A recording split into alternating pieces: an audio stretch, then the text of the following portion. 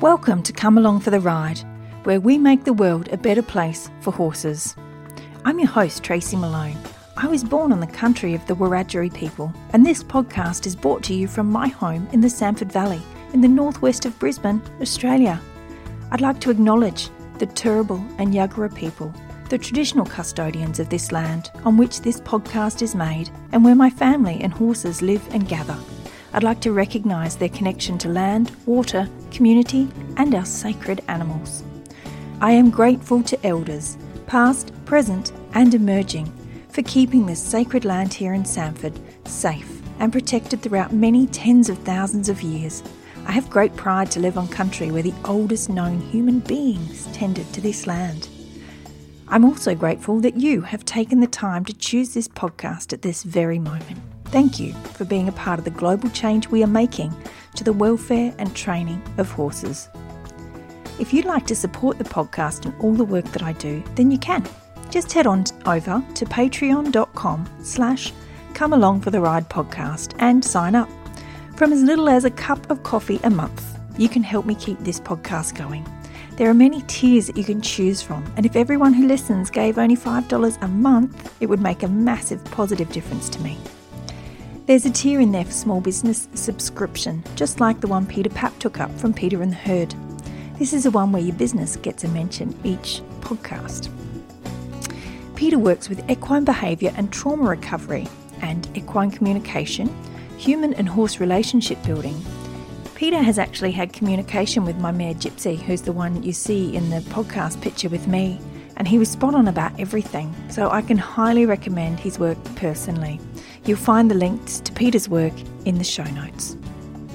It's great to be bringing you another episode of the Come Along for the Ride podcast, and I'm very happy to say we will be more regular again from here on in. The wonderful Lauren R.K. from Canada has joined the team and is doing the reaching out to guests for me in the podcast. The relief and joy that I have seeing a booking for a podcast interview come through into my emails is the best. So thank you, Lauren, for all you are doing. It is so very much appreciated. In this episode, thanks to Lauren, I speak with Dr. Sue Dyson. When I interviewed Dr. Anne Bondy from the Saddle Research Trust, she suggested I speak with Sue, and I'm so glad that we found the time to speak with her because, oh my, she is out to change the horse world in a wonderful way. She has developed a tool on how to recognise the 24 behaviours indicating pain in the ridden horse, and these are the things that a lot of vets can't find. And she is backed by all the science you could ever possibly need. I could read out all that Dr. Sue Dyson has achieved in her lifetime thus far, but it would probably take me 20 minutes just to get through it all, and I'm not exaggerating. I'll shorten it somewhat to give you an idea. Sue is a qualified vet who went on to specialise in clinical orthopaedics and lameness and poor performance in horses.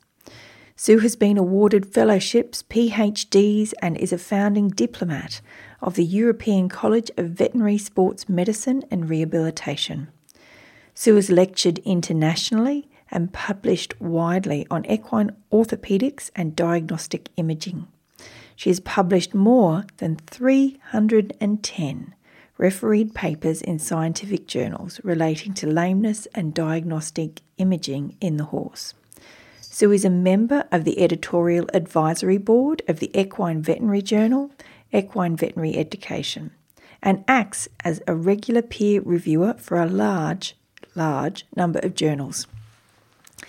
Sue has been a long-standing member of the Council of the British Equine Veterinary Association and is a past president. She has also been a long-standing member of the board of the World Equine Veterinary Association and vice president. Sue has been awarded far too many prizes to list and has been made an honorary member of the SIVE in Italy, which is a Società Italiana Veterinari per Equini. You can get the gist. Sue was also inducted into the University of Kentucky Equine Research Hall of fame. Sorry, any Italians listening, that was horrendous. Sue also holds the Instructors and Stable Managers Certificates of the British Horse Society and has completed at advanced level in both horse trials and show jumping, producing horses that have subsequently competed successfully at Olympic Games and World Equestrian Games. She is a former veterinary advisor to British Eventing. Sue is the veterinary advisor to the Saddle Research Trust and to Moorcroft Equine Rehabilitation Centre. And that, folks, is her CV cut down to about literally 5%. It's long and comprehensive.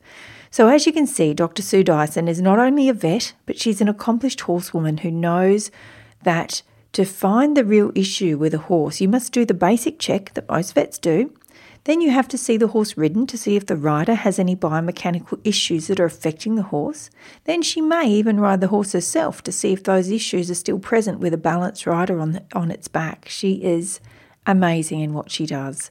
Sue's tool that she has created will save you money on vet visits. It will give you an educated opinion for your vet to consider, and it may even help educate your vet on how to deal with pain in horses. Now, I'm getting nothing, I don't get any kickbacks for the things that I promote on this podcast. Let me tell you that right now, but I will promote this until my time is done because, oh my God, it's going to make a change.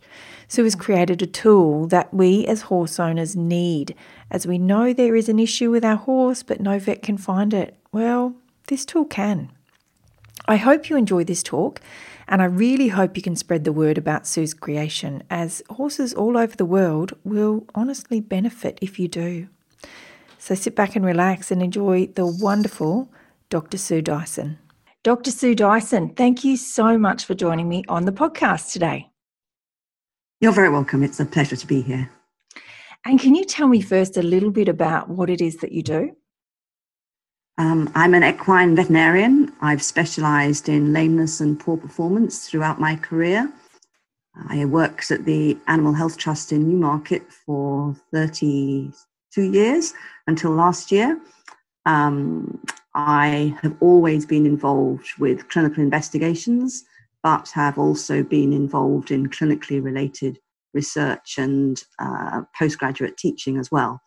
So my view is that I keep asking questions, just don't accept what I see in front of me all the time. Okay, so I've read up a lot about you, and what you've done is fascinating, and it's a beautiful career. Did you start with horses? Where did it all begin for you? Oh, I was a pony mad child who begged to start riding from a very young age.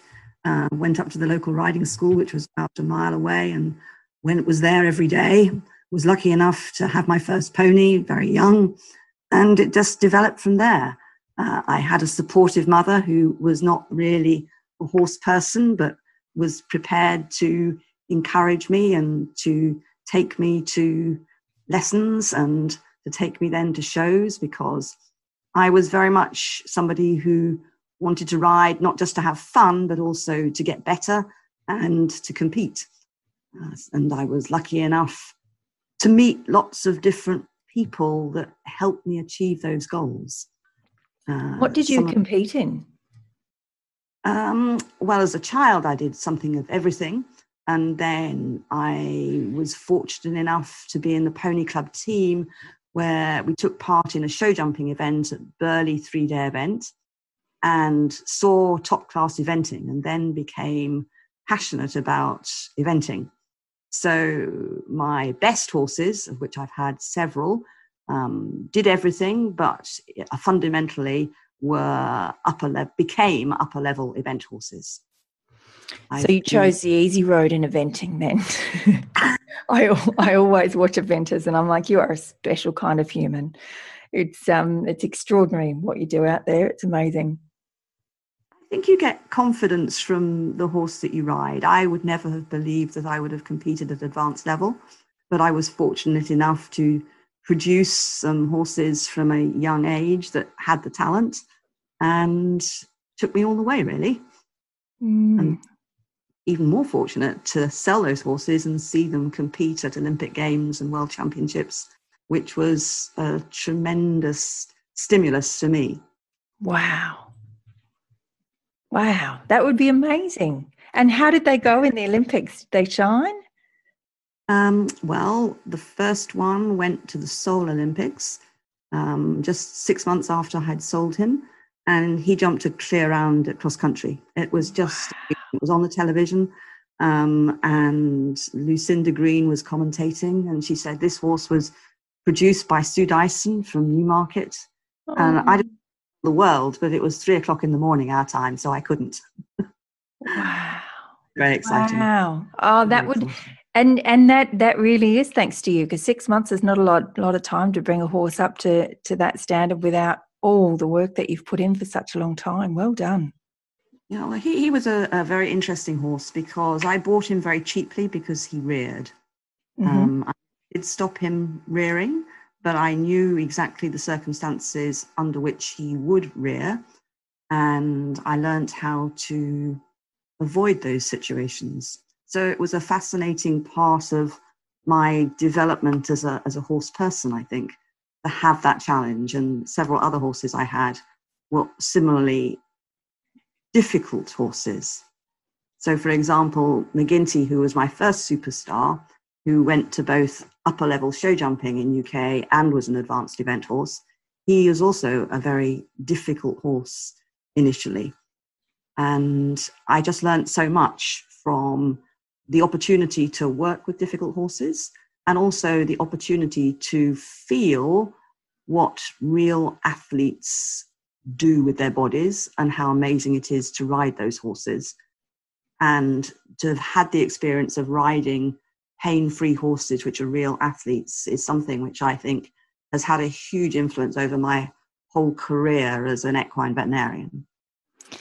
And can you explain a little bit more about what the situation was for the rearing? To begin with, he would rear under any circumstance. So he wouldn't go out of the yard without rearing. You could get into the middle of a field and he would rear. But I gradually overcame all those. And ultimately, the only time he would predictably rear was if he was waiting to start cross country and somebody else was finishing coming towards him. So you have to avoid that situation. And if you avoided that situation, then everything was fine. Oh, that's no good so interesting. Around to face the other way, though, in the start box, because he would just jump out from a standstill out of the start box. So you had to make sure you had a liaison with the starter such that he wouldn't attempt to start you when somebody was finishing coming towards you. Yes, wow. And how did you work with stopping the rearing in the other situations? I think it was just being firm. I used to wear a little pair of spurs all the time. And I think he began to progressively trust me. And I think that's a huge element in training horses, is that you have mutual respect for each other. So I never did anything aggressive towards the horse. I was just firm and persuasive. Just clear in what it is that you were asking, and that rearing wasn't going to get him out of it. Yes, exactly. And you had him checked and everything it definitely wasn't a case of any kind of pain or anything like that? I did the pre-purchase examination on him myself. Yeah, because that's what I was thinking. Because were you a vet at this stage? I was a vet at this stage, but there I was a really inexperienced vet. Yeah. I would not recommend that veterinarians do pre-purchase examinations until they're at least 5 years qualified, and I was certainly less than that at that stage. But I was confident that he did not have any underlying pain-related problems. Yeah. Was a very sound horse. Yeah, fantastic. So you knew it was emotional and behavioural. Yeah, it's it's interesting when the horses are that talented that they're also generally pretty clued on and quite intelligent. So maybe it was a bit of a learned behaviour for him.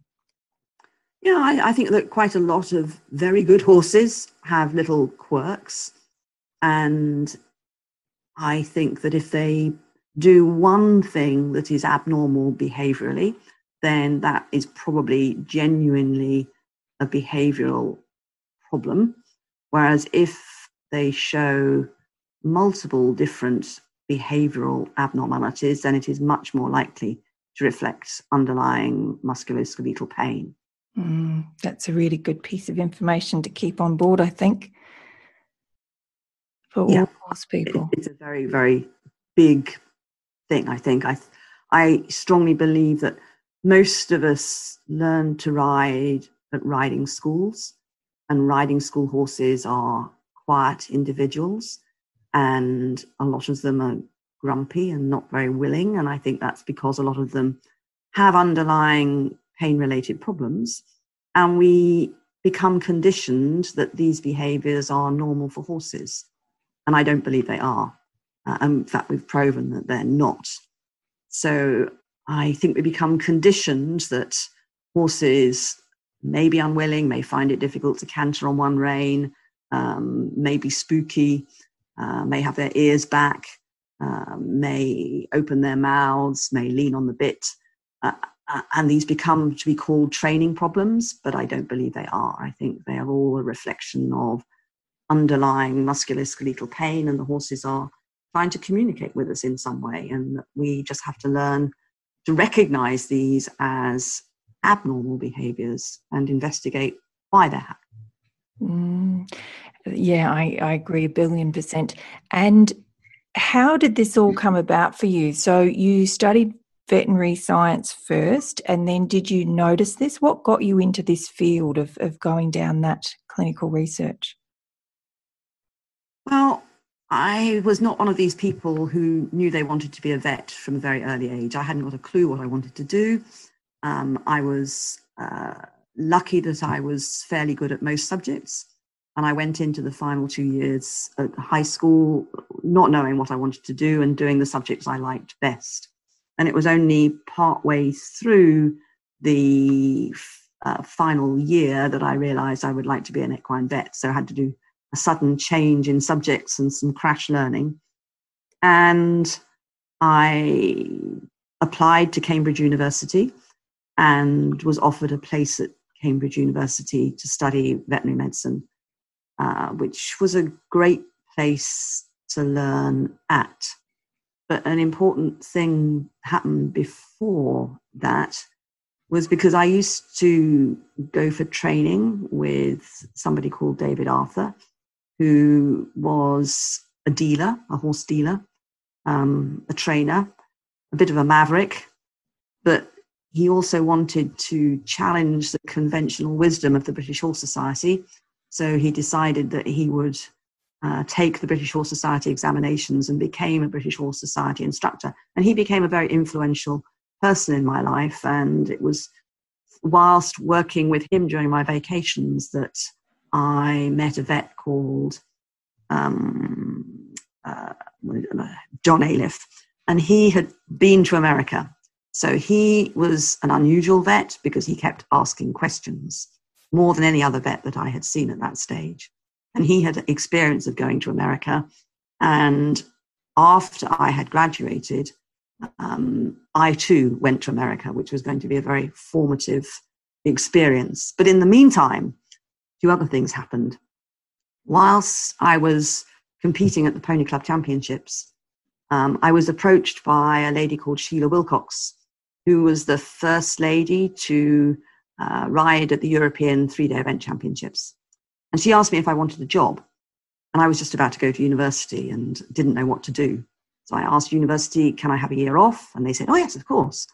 And I thought, do I really want a year off before this long veterinary course? So I decided not to have a year off, but I did go and work for Sheila Wilcox during my university vacations, which was an incredible learning experience from a very good former rider and trainer and a great disciplinarian and a good observer. And I learned so much from her. And whilst I was there, she would buy thoroughbreds that were not good racehorses and produce them as event horses. And Jack Legoff, the American team trainer, came over with Bruce Davidson to buy some horses.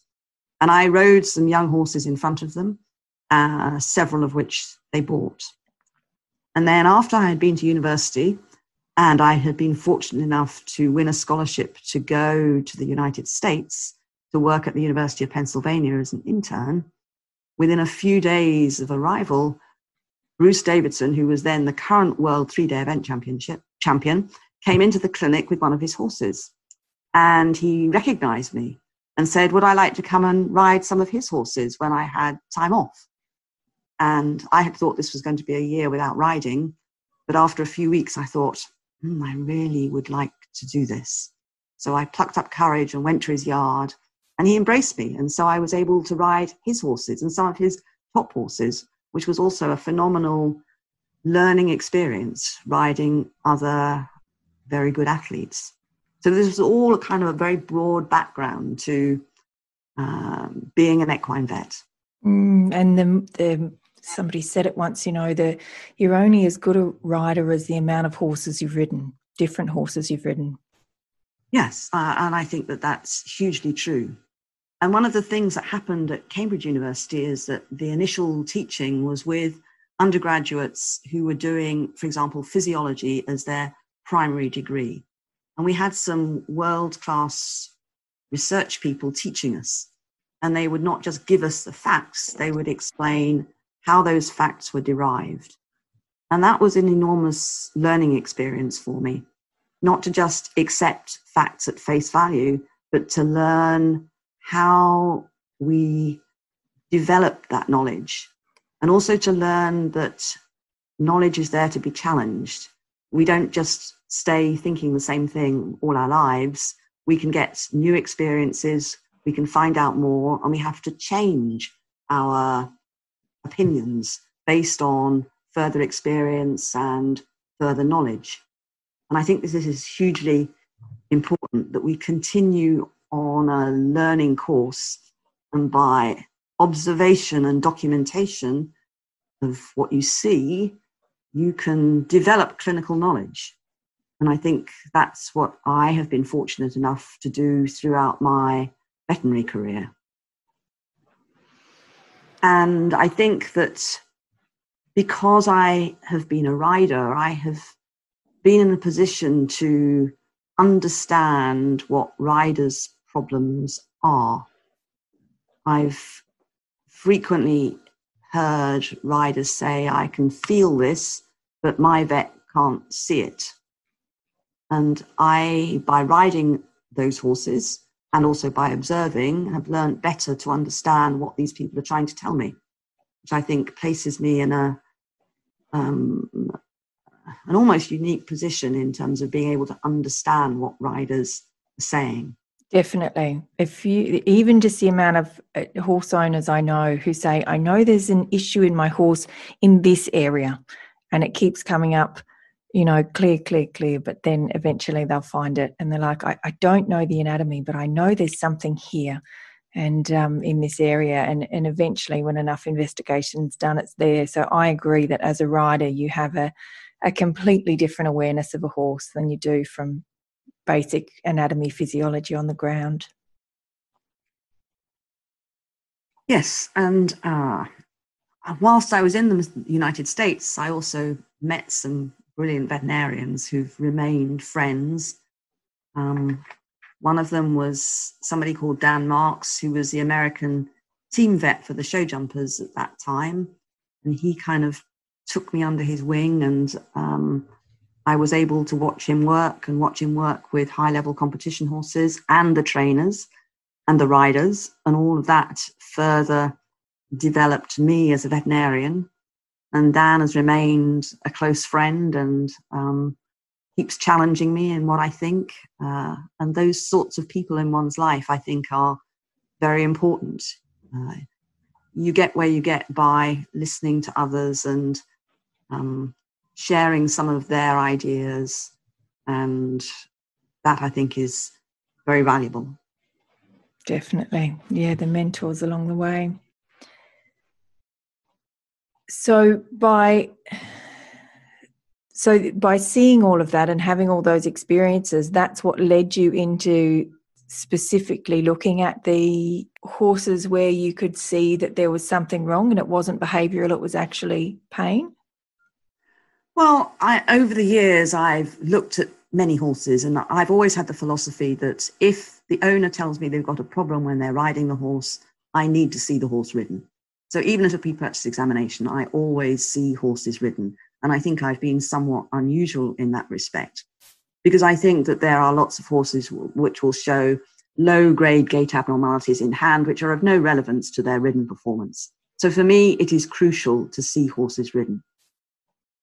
I've looked at thousands of horses ridden, and I've listened to the history from thousands of owners, and there became to be a common thread of people telling me, well, he's always been a grumpy horse, or he's always found getting into canter on the right rein more difficult, or he's always been a spooky horse. And I knew that by observing many, many horses, if I did nerve blocks in order to take away their pain temporarily, then their behavior would immediately improve, which proved to me that these behaviors were pain induced. And then probably about 6-7 years ago, several things came to a head. Firstly, I had submitted a paper to a scientific journal about a syndrome which I call idiopathic hopping type lameness in ridden horses, which is an odd type of lameness which you only see in the ridden horse. It is often altered by neck position, and we believe it is related to nerve root pain associated with the caudal aspect of the neck. But these horses don't respond to conventional pain-killing drugs, and they don't respond to nerve blocks. And yet I still feel that it's pain-related, because these horses can be going completely normally, and they suddenly start to slow down and hop, and their facial expressions change. And the reviewers of this paper, because every paper that you submit to a scientific journal has to be peer-reviewed by at least 2 other people, would not accept that this was pain-related. And I couldn't understand why they had that philosophy, because to me it was so obvious. And I showed photographs of these horses. It was so obvious that they were uncomfortable. And then at the same time, I was involved with a high-profile event horse, which was the subject of a major insurance claim for permanent incapacity for 5-star level eventing, or it was 4-star at that time. And the veterinary surgeon advising the insurance company kept insisting that we did more treatments. And for me, the horse was getting worse. And I couldn't understand that this veterinary surgeon, who was a high-profile person, couldn't understand that this horse was experiencing considerable discomfort. And this really disturbed me. And then I was becoming really fed up with seeing so many horses that had been wrong for so long before they were brought for veterinary investigation with me, when other vets had said, there's nothing wrong with your horse, it's behavioural, just kick it harder, work it through it. And I found all of this unacceptable. And I thought the only way to address this is to be able to prove that these behaviours are pain-related. So then we started down a journey of developing what is called an ethogram. And an ethogram is a series of behaviours which have strict definitions. For example, the mouth being open with separation of the teeth for 10 seconds or more. So we developed what we call the ridden horse pain ethogram by comparing non-lame horses with lame horses. And we started off with 117 different behaviours, which was obviously far too many. But by comparison of lame horses and non-lame horses, we were able to define 24 behaviours, the majority of which were at least 10 times more likely to be seen in a horse which was lame compared with a non-lame horse. So this was the development of the ridden horse pain ethogram.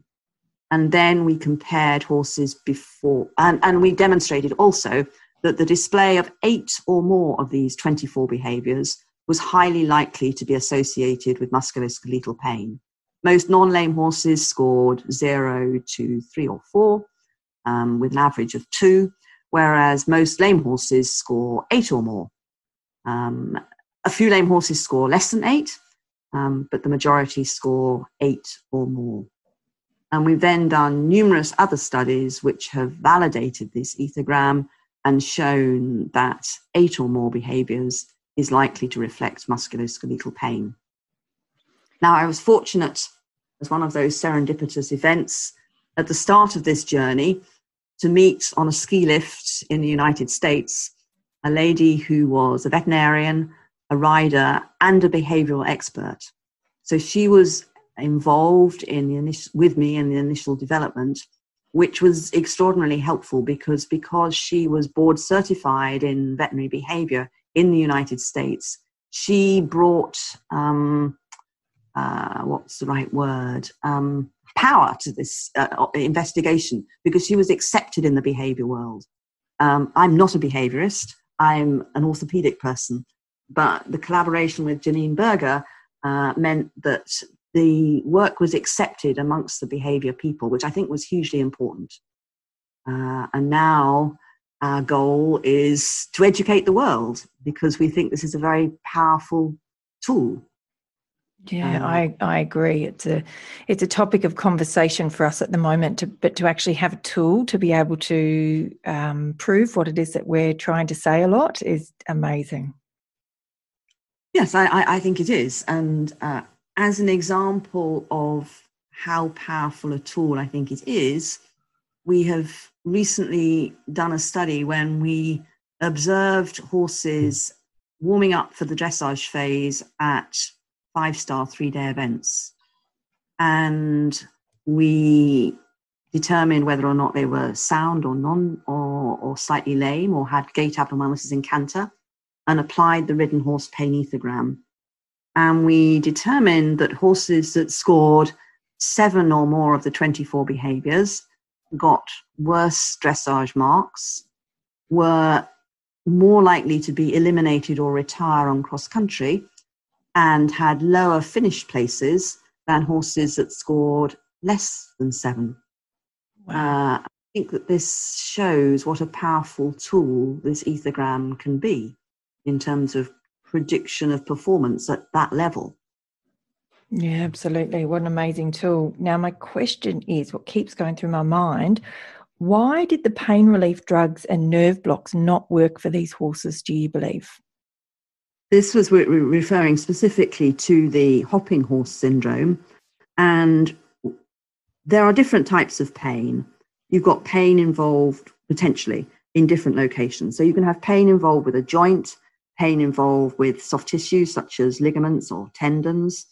You can have pain associated with the laminae in the foot, or you can have what we call neuropathic pain, pain associated with nerves. And pain associated with nerves in both people and in horses is notoriously difficult to control. And we believe that this is probably neuropathic pain, which causes this sporadic hopping type lameness in ridden horses. Mm-hmm. So pain is frequently not influenced by either pain-killing drugs that you give to the horse either by mouth or by injection, and also not altered by nerve blocks. In fact, paradoxically, the lameness can actually get worse with nerve blocks because you're changing neural feedback pathways. So it's a fascinating subject. Pain is not a simple issue. It's a multifactorial thing that we don't fully understand, I think. And I think it's the hardest thing of owning a horse is you know they're in pain, you just don't know where. And you can spend an awful lot of time searching for where the pain is. And it can be a deep dive, and you sometimes it takes a very long time and a lot of different people to get to the answer. Yeah, I think that if you feel that your horse has got a problem, then you need to be working with a veterinarian who is used to watching ridden horses, who is experienced with the discipline within which that horse is working, and who is prepared to do nerve blocks. Because I think that is the only way you identify in the majority of horses from where the pain is coming from. You cannot tell purely by observation of the movement where the pain may be coming from. You have to do nerve blocks. So for me, the principle of any poor performance or lameness investigation is, first of all, you have to determine the source of pain, and that you do by nerve blocks. Then you diagnostic imaging like X-rays or ultrasonography to determine what is the cause of the pain, and there may be more than one location of pain. And only then, having determined both the sources of pain and the causes of pain, can you then start to develop a treatment protocol or a management protocol. And I think that it is the failure to do a comprehensive whole horse evaluation and the failure to do nerve block techniques that results in the overuse of, for example, bone scanning to fish for a cause of a problem, which is not very valuable, and also results in lots of useless treatments being carried out because you haven't identified what you're trying to manage. So it's fundamental for me that you have to identify the sources of pain using nerve blocks before you can progress any further. And it's also, you know, we have a bit of a laugh and a cry as horse people about the cost of vets, and it would be so much more cost effective for us as horse owners to understand this too. So I don't know that I have many vets listening to the podcast, but hopefully we'll get it out to some. But it's for us as horse owners, just to know that could save us so much money when a vet comes around. We can actually say, right, I would like this done first, and this is why, and this is the course of action I'd like you to take. Yeah, absolutely. I mean, since we have promoted the Ridden Horse Pain Ethogram, so many people have come to me and said, by using this, I've persuaded my vet that they must investigate further, they must do nerve blocks. And the vets themselves have been astonished by the changes that they have observed in the horses. So it is a huge goal to try and educate veterinarians. It's an uphill struggle. We're just starting, I think. But I think another point that I have to make is that obviously by me saying I need to see the horse ridden, I'm actually complicating the issue to some extent because I'm bringing into the equation the tack and the rider as well. Mm-hmm. And we have a lot of horses, unfortunately, with ill-fitting saddles that can contribute to pain. And we also have riders who are perhaps not properly in balance. They're not sitting correctly. They have the wrong posture in the saddle. They're sitting too far back in the saddle because the saddle doesn't fit them. And those problems compound the overall picture. So when we're seeing a ridden horse, for me, I've not only to assess the horse, I have to assess the fit of the saddle to both the rider and the horse. And I have to, if necessary, change the saddle. If I feel the saddle is an ill-fitting saddle, I need to change the saddle to a better-fitting saddle and then reevaluate the horse.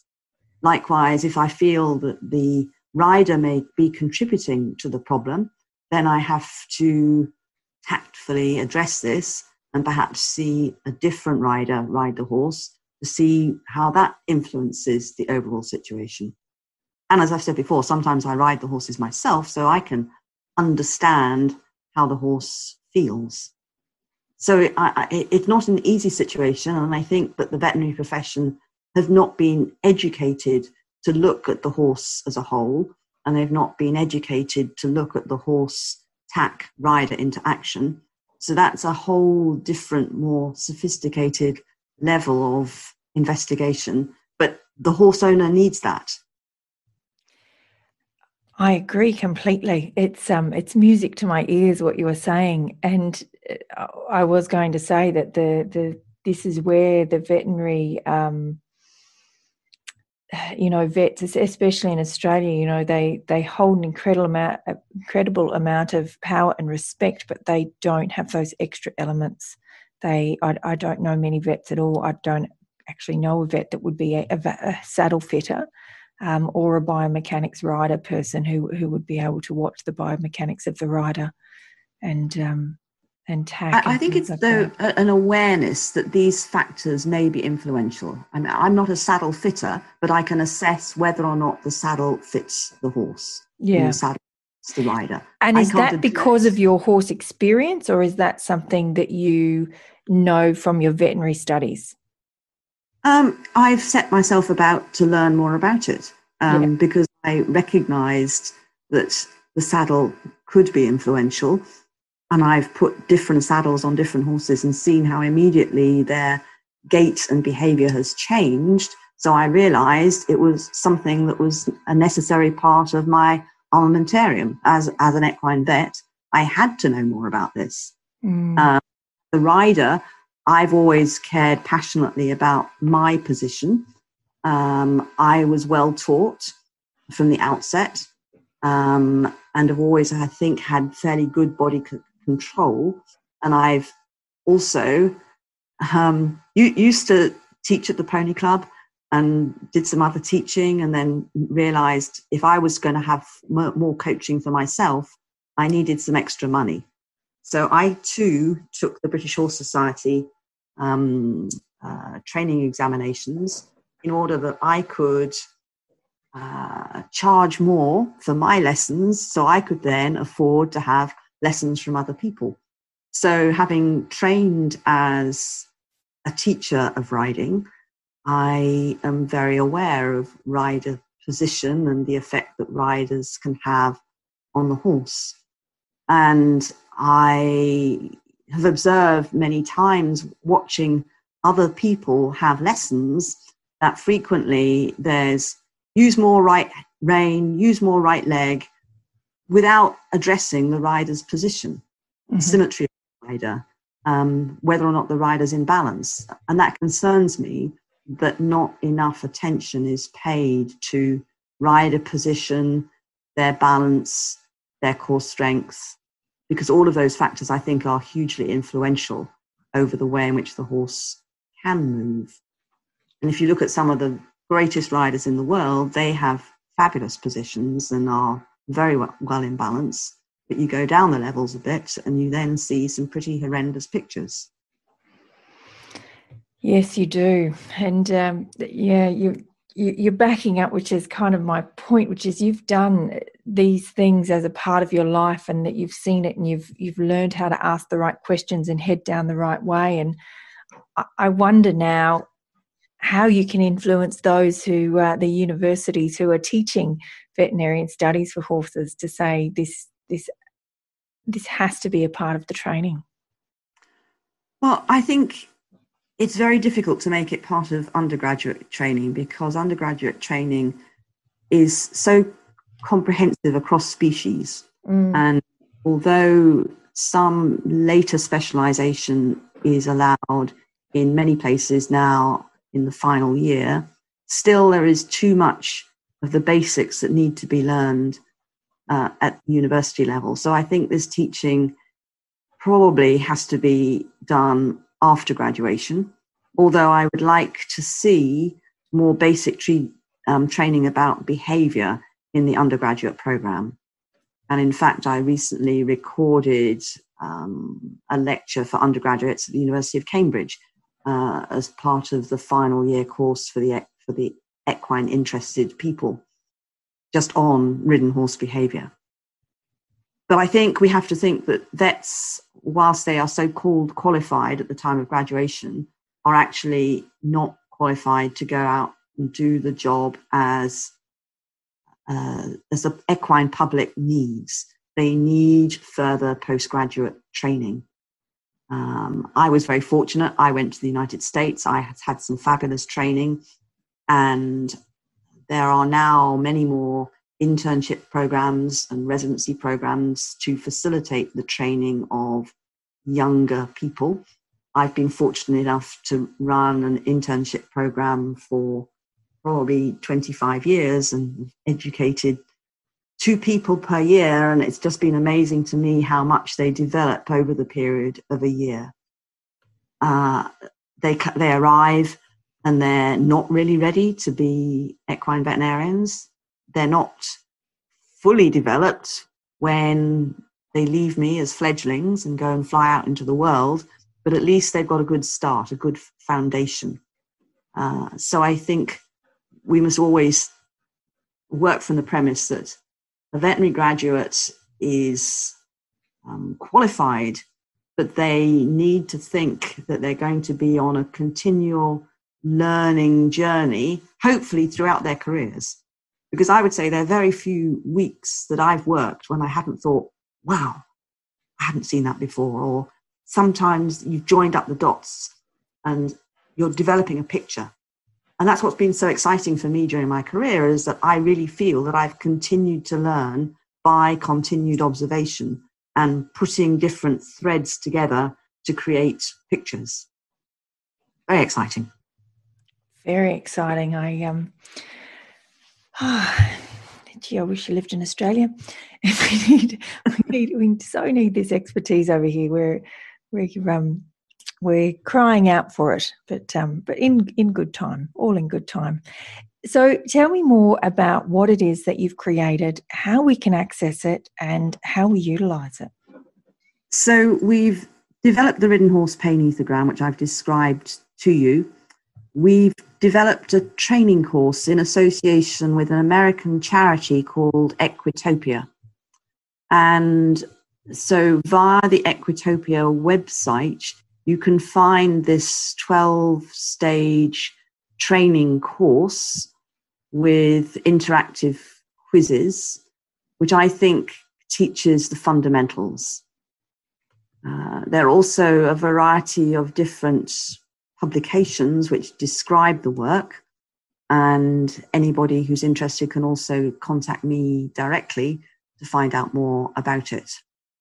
I talked to the Australian Veterinary Association earlier this year about it, and they produced online those lectures which were available to the veterinary profession. But I think it's going to be a big job to try to disseminate this information as widely as possible. And I have to be reliant on people sharing by word of mouth their experiences of the use of it. I think sometimes word of mouth is one of the best ways to get everything around as well, because when it's coming with the personal recommendation, it's when it really takes off. Absolutely. Now, I'm continuing within the UK to try and disseminate the knowledge further. I'm going to have the opportunity to present this information to the equine veterinary profession.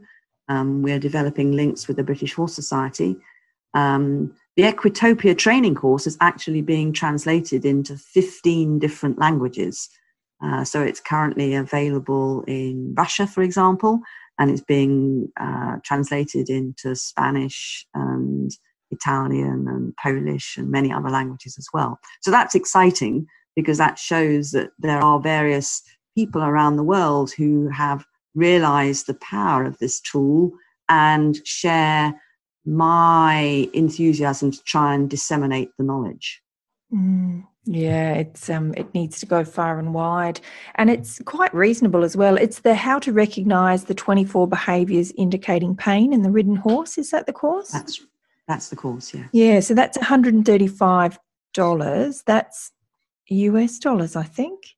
Yes, I think it's US dollars. Yeah. Yeah. So even if you look at that, that's as much as a vet visit.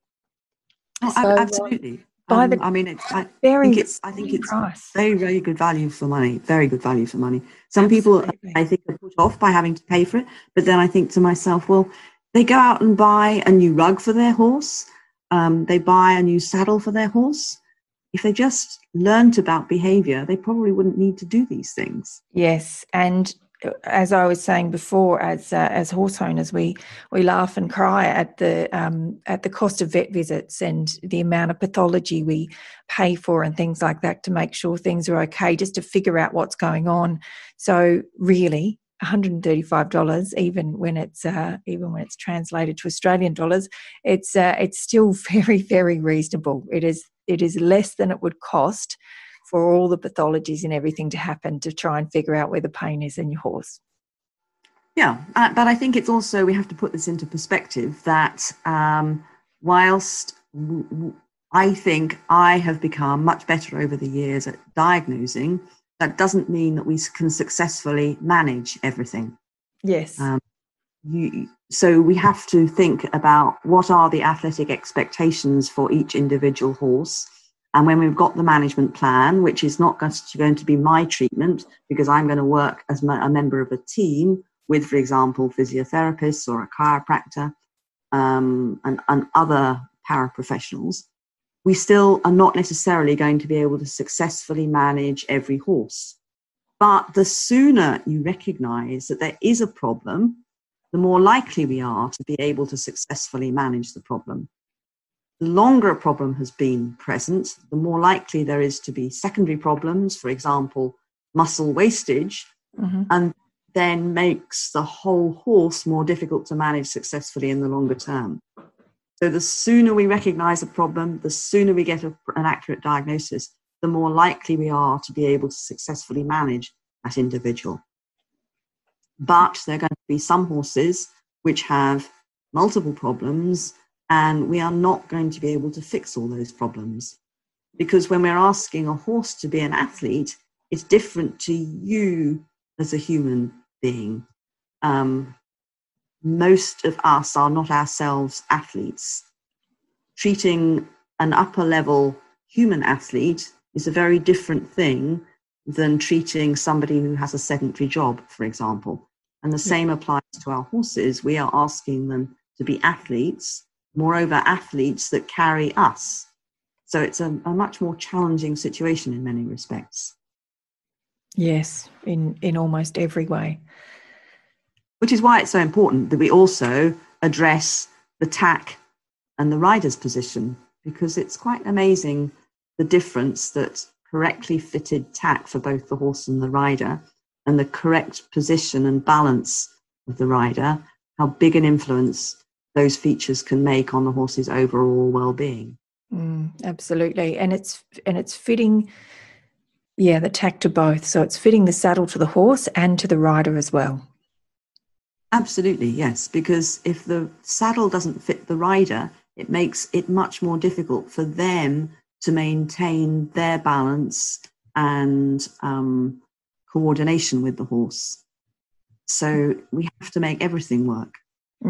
There's so many things that are involved, and there's so many of us that just have one saddle and we throw it on, any horse we're riding, and we've really just got to educate ourselves and open ourselves up to say if we do that, we may very well be compromising our horse and causing more problems, or the horse we're throwing it to and from, and in all different in respects. I think people don't really realise the significance of saddle fit, because if the saddle doesn't fit the horse properly, then the horse is going to adapt the movement of its back, and it's going to move its back less. And as a consequence of that, it won't be using the back muscles normally.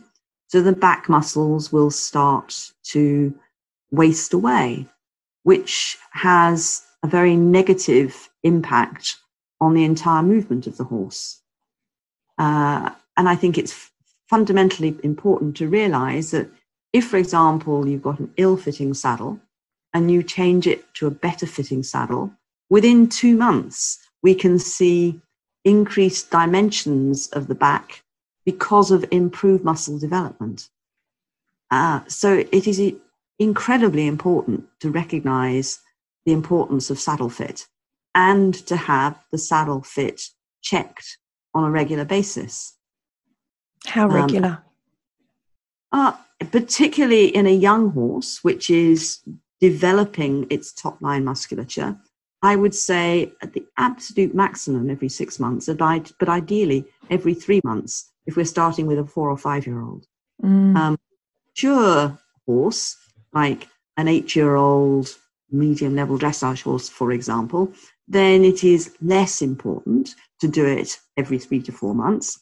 But still, the horse is going to change in its shape according to its dietary intake, which will be influenced by the season. And it's also going to be altered by the pattern of work that it's doing, and if it has any unforeseen time off for an unrelated reason. So I would personally say at least every 6 months for every horse, but for the younger horses, ideally every 3 to 4 months. Fantastic. Costly, and it's dependent also on having a good saddle fitter to work with, I believe that it is money well spent. I agree, because it's prevention. It's, there's two ways of thinking. You either deal with injury, illness, pain once it's happened, or you pay to keep your horse well and prevent it and have a long and happy life and less stressful life. So I know where I'd rather spend the money. Yes, I mean, you used the word happy, and I think that is fundamentally very important. We should be striving towards happy athletes. And I'm not saying that you can't ride horses which have low-grade lameness. Of course you can. Lots of us cope with low-grade aches and pains, and we get on, and we're not unhappy doing that. But I think it is important that we identify which horses are coping adequately with their underlying problems, and we try and manage those problems to the best that we can, but also recognize those in which we cannot improve them sufficiently to be happy horses. And it's making that differentiation, which I think is important. But I strongly believe that there are many horses with low-grade lameness that can be managed appropriately, assuming that, for example, they're not doing the same repetitive things day after day after day, and that they have a mixture of their work program. They spend some time hacking out. They spend some time doing flat work. They spend some time doing gymnastic jumping, and they have plenty of turnout. So they're moving around all the time, so that they're living in as natural a way as possible. Definitely. Yes, all of them are so important. And there are some beautiful people now that are actually doing dressage for rehabilitation. And so, when your horse is in pain, it doesn't mean, no, you can't ride. There are times where you can't ride, and there are times where your horse needs a break. And there are also times where your horse under saddle doing the right things can actually be of massive benefit to them. Oh, absolutely. But you have to have the right rider on them. So if the rider is sitting on the back of the saddle out of balance, that is not going to help a horse with some underlying problems. And in that situation, I would say I would encourage the owner to do more work from the ground while they themselves had ideally some lessons on a school horse or on a mechanical horse in order to improve their position and their core stability, so that they could ride more in balance and more effectively. Absolutely. But we can achieve quite a lot with groundwork, poles on the ground, raised poles, working, for example, in a Pessoa training aid or other similar things like an equiami or a bungee. There is a lot we can achieve from the ground as well as from on top. But ultimately, we have to have the horses ridden, obviously, because that's why we have horses, to ride them. Yeah, some of them. Some people enjoy them without riding, but yeah, the point is pain doesn't have to stop the ridden horse. Sometimes it will, but we need to understand everything that you've talked about in the last hour. We need to understand everything that you're saying to be able to move forward. Yes, so that means holistically looking at the whole horse all the time, with our eyes open and thinking and observing and questioning the status quo, bearing in mind that good horses, the successful performance horses, are happy horses, and that's what we should be trying to achieve for all of our riding horses.